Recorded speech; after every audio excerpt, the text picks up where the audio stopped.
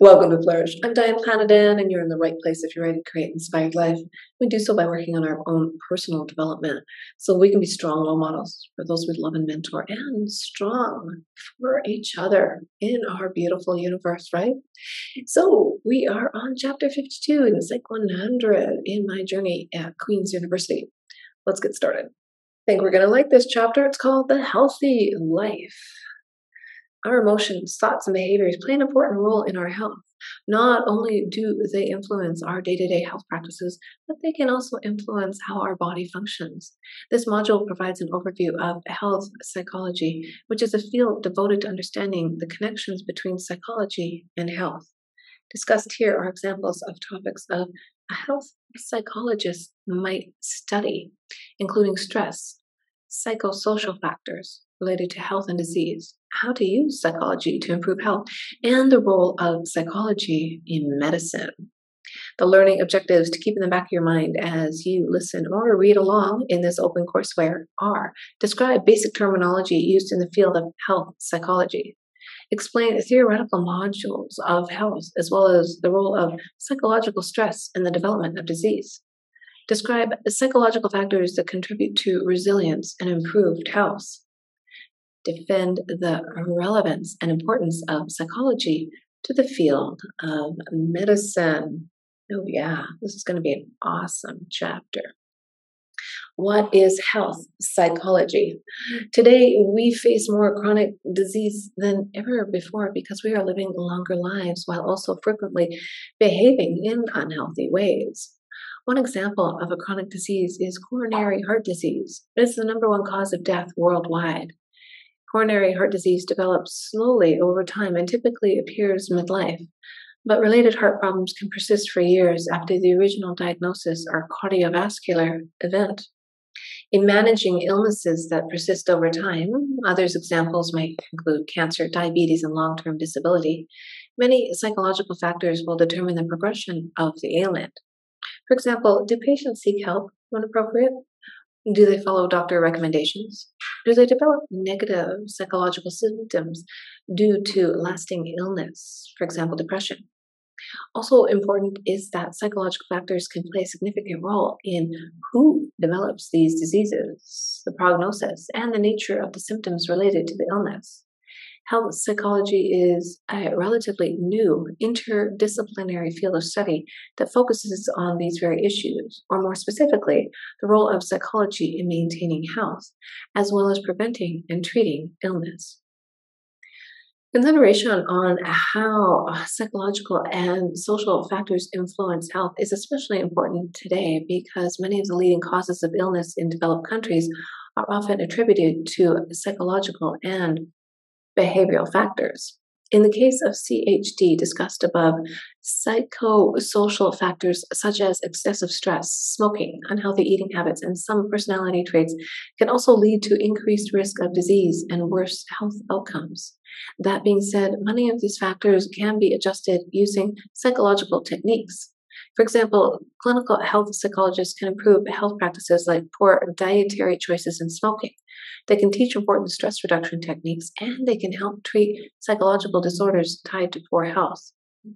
Health psychology considers how the choices we make, the behaviors we engage in, and even the emotions that we feel can play an important role in our overall health.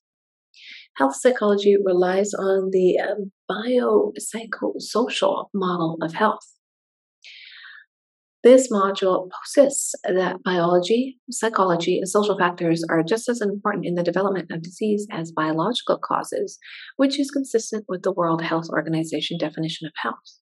This model replaces the older biomedical model of health, which primarily considers the physical or pathogenic factors contributing to illness. Thanks to advances in medical technology, there is a growing understanding of the physiology underlying the mind-body connection, and in particular, the role that different feelings can have on our body's function. Health psychology researchers working in the field of psychosomatic medicine and psychoneuroimmunology, for example, are interested in understanding how psychological factors can get under the skin and influence our physiology in order to better understand how factors like stress can make us sick. Stress and health. You probably know exactly what it's like to feel stressed, but what you may not know is that it can objectively influence your health. Answers to questions like how stressed do you feel or how overwhelmed do you feel can predict your likelihood of developing both minor illnesses as well as serious problems like a future heart attack. Want to measure your own stress level? Check out the links at the end of this module. That's good. All right. To understand how health psychologists study these types of associations, we will describe one famous example of a stress and health study. Imagine that you are a research subject for a moment. After you check into a hotel room as part of the study, the researcher asks you to report your general levels of stress. Not too surprising, however, what happens next is that you receive droplets of cold virus into your nose. The researchers intentionally tried to make you sick by exposing you to an infectious illness. After they expose you to the virus, the researchers will then evaluate you for several days by asking you questions about your symptoms, monitoring how much mucus you are producing by weighing your used tissues, and taking body fluid samples, all to see if you are objectively ill with a cold. Now, the interesting thing is that not everyone who has drops of cold virus put in their nose develops the illness. Studies like this one find that people who are less stressed and those who are more positive at the beginning of the study are at a decreased risk of developing a cold. Importantly, it is not just major life stressors, for example, family death or a natural disaster, that increase the likelihood of getting sick. Even small daily hassles like getting stuck in traffic or fighting with your girlfriend can raise your blood pressure, alter your stress hormones, and even suppress your immune system function. It is clear that stress plays a major role in our mental and physical health, but what exactly is it? The term stress was originally derived from the field of mechanics, where it is used to describe materials under pressure. The word was first used in a psychological manner by researcher Hans Seidel. He was examining the effect of an ovarian hormone that he thought caused sickness in a sample of rats. Surprisingly, he noticed that almost any injected hormone produced this same sickness. He smartly realized that it was not the hormone under investigation that was causing these problems, but instead the adverse experience of being handled and injected by researchers that led to high physiological arousal and eventually to health problems like ulcers. Seeley coined the term stressor to label a stimulus that had this effect on the body and developed a model of the stress response called general adaptation syndrome. Since then, psychologists have studied stress in a myriad of ways, including stress as negative events, as chronically difficult situations, as short term hassles, as a biological fight or flight response, and even as clinical illness like post traumatic stress disorder. It continues to be one of the most important and well studied psychological correlates of illness because excessive stress causes potentially damaging wear and tear on the body and can influence almost any imaginable disease process. Protecting our health. An important question that health psychologists ask: what keeps us protected from disease and alive longer? When considering the issue of resilience, 5 factors are often studied in terms of their ability to protect or sometimes harm health. They are coping, control and self-efficacy, social relationships, dispositions and emotions, and 5, stress management. Coping strategies. How individuals cope with the stressors they face have a significant impact on health.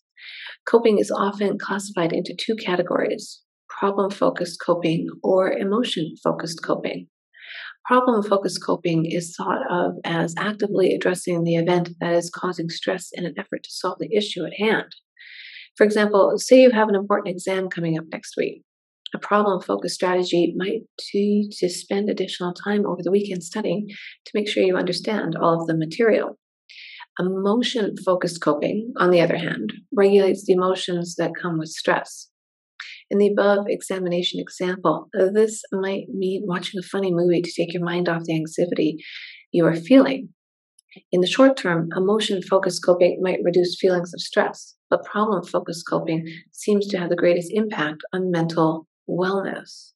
That being said, when events are uncontrollable, for example, the death of a loved one, emotion focused coping directed at managing your feelings at first might be the better strategy. Therefore, it is always important to consider the match of the stressor to the coping strategy when evaluating its plausible benefits. Control and self efficacy. Another factor tied to better health outcomes and an improved ability to cope with stress is having the belief that you have control over a situation. For example, in one study where participants were forced to listen to unpleasant, stressful noise, those who were led to believe that they had control over the noise performed much better on proofreading tasks afterwards. In other words, even though participants did not have actual control over the noise, the control belief aided them in completing the task. In similar studies, perceived control benefit immune system functioning. Outside of the laboratory, studies have shown that older residents in assisted living facilities, which are notorious for low control, lived longer and showed better health outcomes when given control over something as simple as watering a plant or choosing when student volunteers came to visit. In addition, feeling in control of a threatening situation can actually change stress hormone levels. Believing that you have control over your own behaviors can also have a positive influence on important outcomes like smoking cessation, contraception use, and weight management. When individuals do not believe they have control, they do not try to change. Self-efficacy is closely related to control in that people with high levels of this trait believe they can complete tasks and reach their goals. Just as feeling in control can reduce stress and improve health, higher self-efficacy can reduce stress and negative health behaviors and is associated with better health. Social relationships. Research has shown that the impact of social isolation on our risk for disease and death is similar in magnitude to the risk associated with smoking regularly. In fact, the importance of social relationships for our health is so significant that some scientists believe our body has developed a physiological system that encourages us to seek out relationships, especially in times of stress. Social integration is a concept used to describe the number of social roles that you have, as well as the lack of isolation. For example, you might be a daughter, a basketball team member, a Humane Society volunteer, a coworker, and a student. Maintaining these different roles can improve your health via encouragement from those around you to maintain a healthy lifestyle. Those in your social network might also provide you with social support, for example, when you are under stress. This support might include emotional help, tangible help, or advice. By helping to improve health behaviors and reduce stress, social relationships can have a powerful protective impact on health and, in some cases, might even help people with serious illnesses stay alive longer.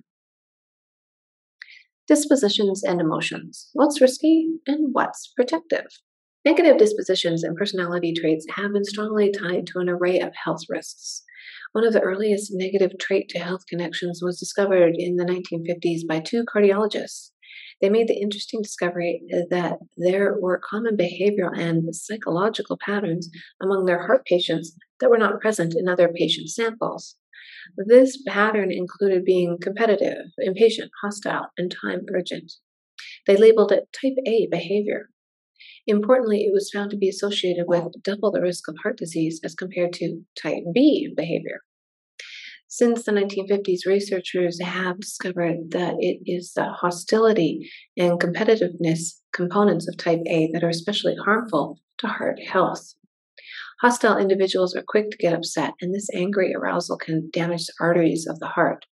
In addition, given their negative personality style, hostile people often lack a health protective, supportive social network. Positive traits and states, on the other hand, are often health protective. For example, characteristics like positive emotions have been tied to a wide range of benefits such as increased longevity, a reduced likelihood of developing some illnesses, and better outcomes once you are diagnosed with certain diseases. Across the world, even the most poor and undeveloped nations, positive emotions are consistently tied to better health. Positive emotions can also serve as the antidote to stress, protecting us against some of its damaging effects. Similarly, looking on the bright side can also improve health. Optimism has been shown to improve coping, reduce stress, and predict better disease outcomes, like recovering from a heart attack more rapidly. Stress management. About 20% of Americans report having stress, with 18 to 33-year-olds reporting the highest level. Given that the sources of our stress are often difficult to change, for example, personal finances or the current job, a number of interventions have been designed to help reduce the aversive responses to duress.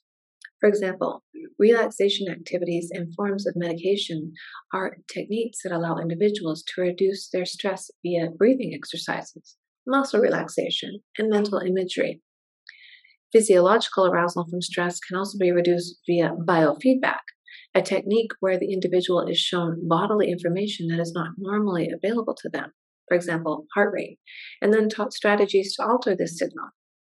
This type of intervention has even shown promise in reducing heart and hypertension risk, as well as other serious conditions. But reducing stress does not have to be complicated.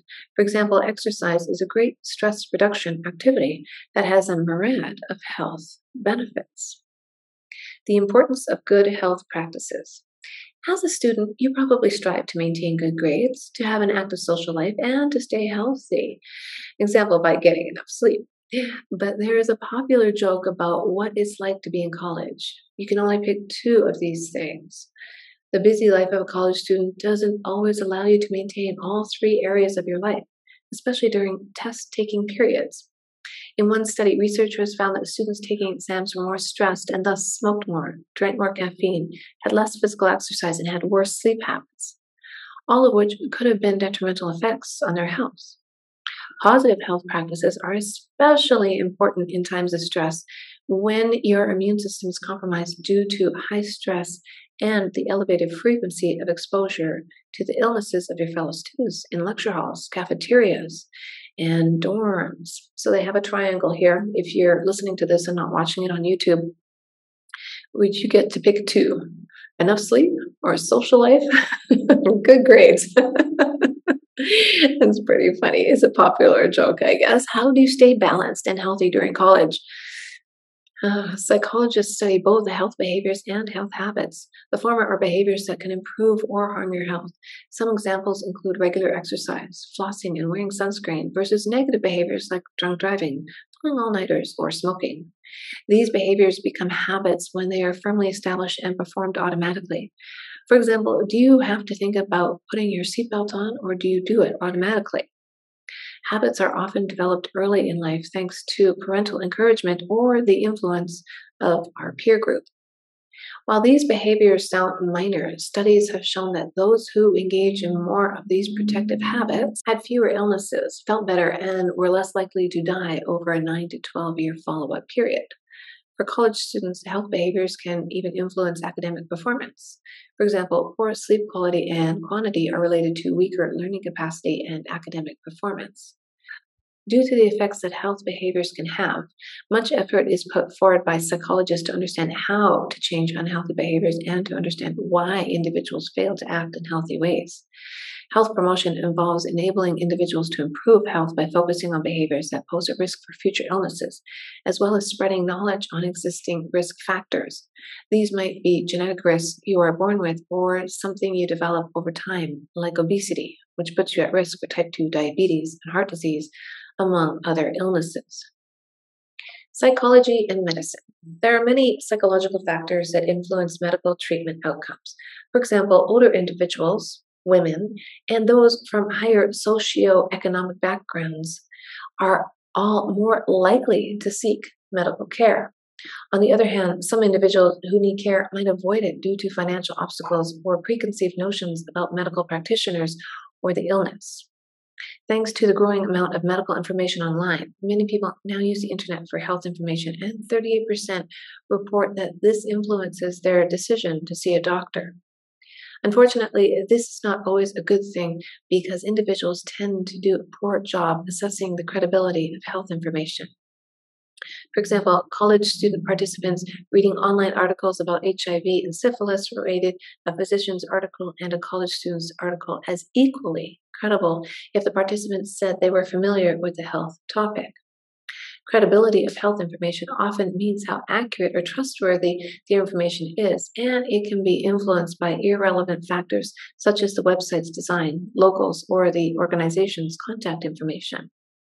Similarly, many people post health questions online, unmoderated forums where anyone can respond, which allows for the possibility of inaccurate information being provided for serious medical conditions by unqualified individuals. And they have a note here that says, while the internet has increased the amount of medical information available to the public and created greater access, there are real concerns about how people are making decisions about their health based on that information. After individuals decide to seek care, there's also variability in the information they give their medical provider. Poor communication can influence the accuracy of the diagnosis and the effectiveness of the prescribed treatment. Similarly, there is variation following a visit to the doctor. While most individuals are tasked with a health recommendation, for example, buying and using a medication appropriately, losing weight, going to another expert, not everyone adheres to medical recommendations. For example, many individuals take medications inappropriately or fail to change their behaviors. Unfortunately, getting patients to follow medical orders is not as easy as one would think. For example, in one study, over one-third of diabetic patients failed to get proper medical care that would prevent or slow down diabetes-related blindness. Fortunately, as mobile technology improves, physicians now have the ability to monitor adherence and work to improve it. Even text messages are useful for improving treatment adherence and outcome in depression, smoking cessation, and weight loss. Being a health psychologist. Training as a clinical health psychologist provides a variety of possible career options. Clinical health psychologists often work on teams of physicians, social workers, allied health professionals, and religious leaders. These teams may be formed in locations like rehabilitation centers, hospitals, primary care offices, emergency care centers, or in chronic illness clinics. Work in each of these settings will pose unique challenges in patient care, but the primary responsibility will be the same. Clinical health psychologists will evaluate physical, personal, and environmental factors contributing to illness and preventing improved health. In doing so, they will then help create a treatment strategy that takes into account all dimensions of a person's life and health, which maximizes its potential for success. Those who specialize in health psychology can also conduct research to discover new health predictors and risk factors or develop interventions to prevent and treat illnesses. Researchers studying health psychology work in numerous locations, such as university, public health departments, hospitals, and private organizations. In the related field of behavioral medicine, careers focus on the application of this type of research. Occupations in this area might include jobs in occupational therapy, rehabilitation, or preventative medicine. Training as a health psychologist provides a wide skill set applicable in a number of different professional settings and career paths. The future of health psychology. Much of the past medical research literature provides an incomplete picture of human health. Healthcare is often illness care. That is, it focuses on the management of symptoms and illnesses as they arise. As a result, in many developed countries, we are faced with several health epidemics that are difficult and costly to treat. These include obesity, diabetes, and cardiovascular disease, to name a few.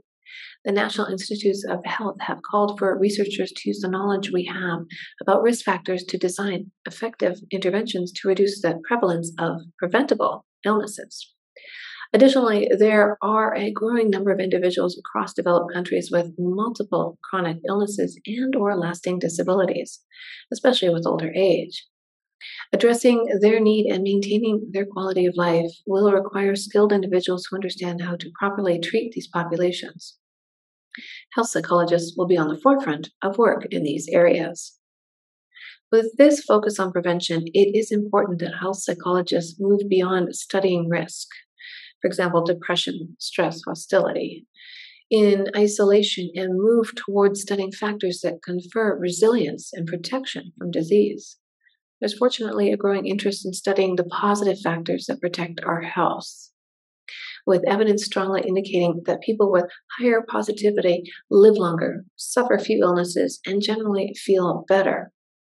In 2008, Siegelman has even proposed a field of positive health to specifically study those who exhibit above average health, something we do not think about enough.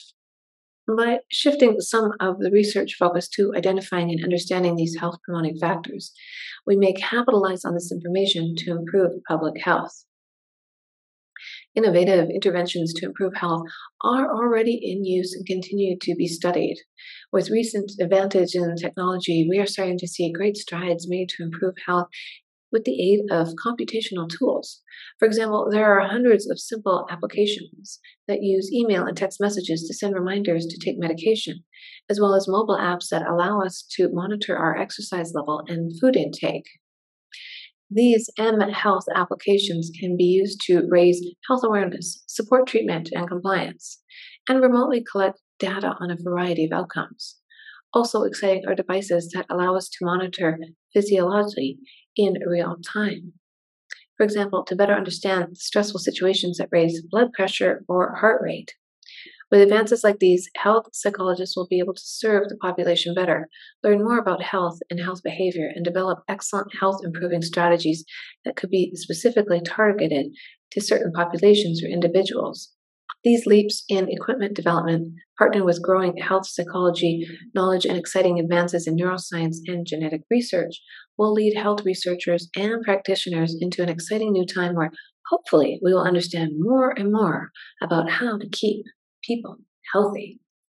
Well, I hope you enjoyed that chapter. I know I did. And I do really try to eat healthy and live a healthy life because then you have more energy and you have more positive vibes and you live a more inspired life.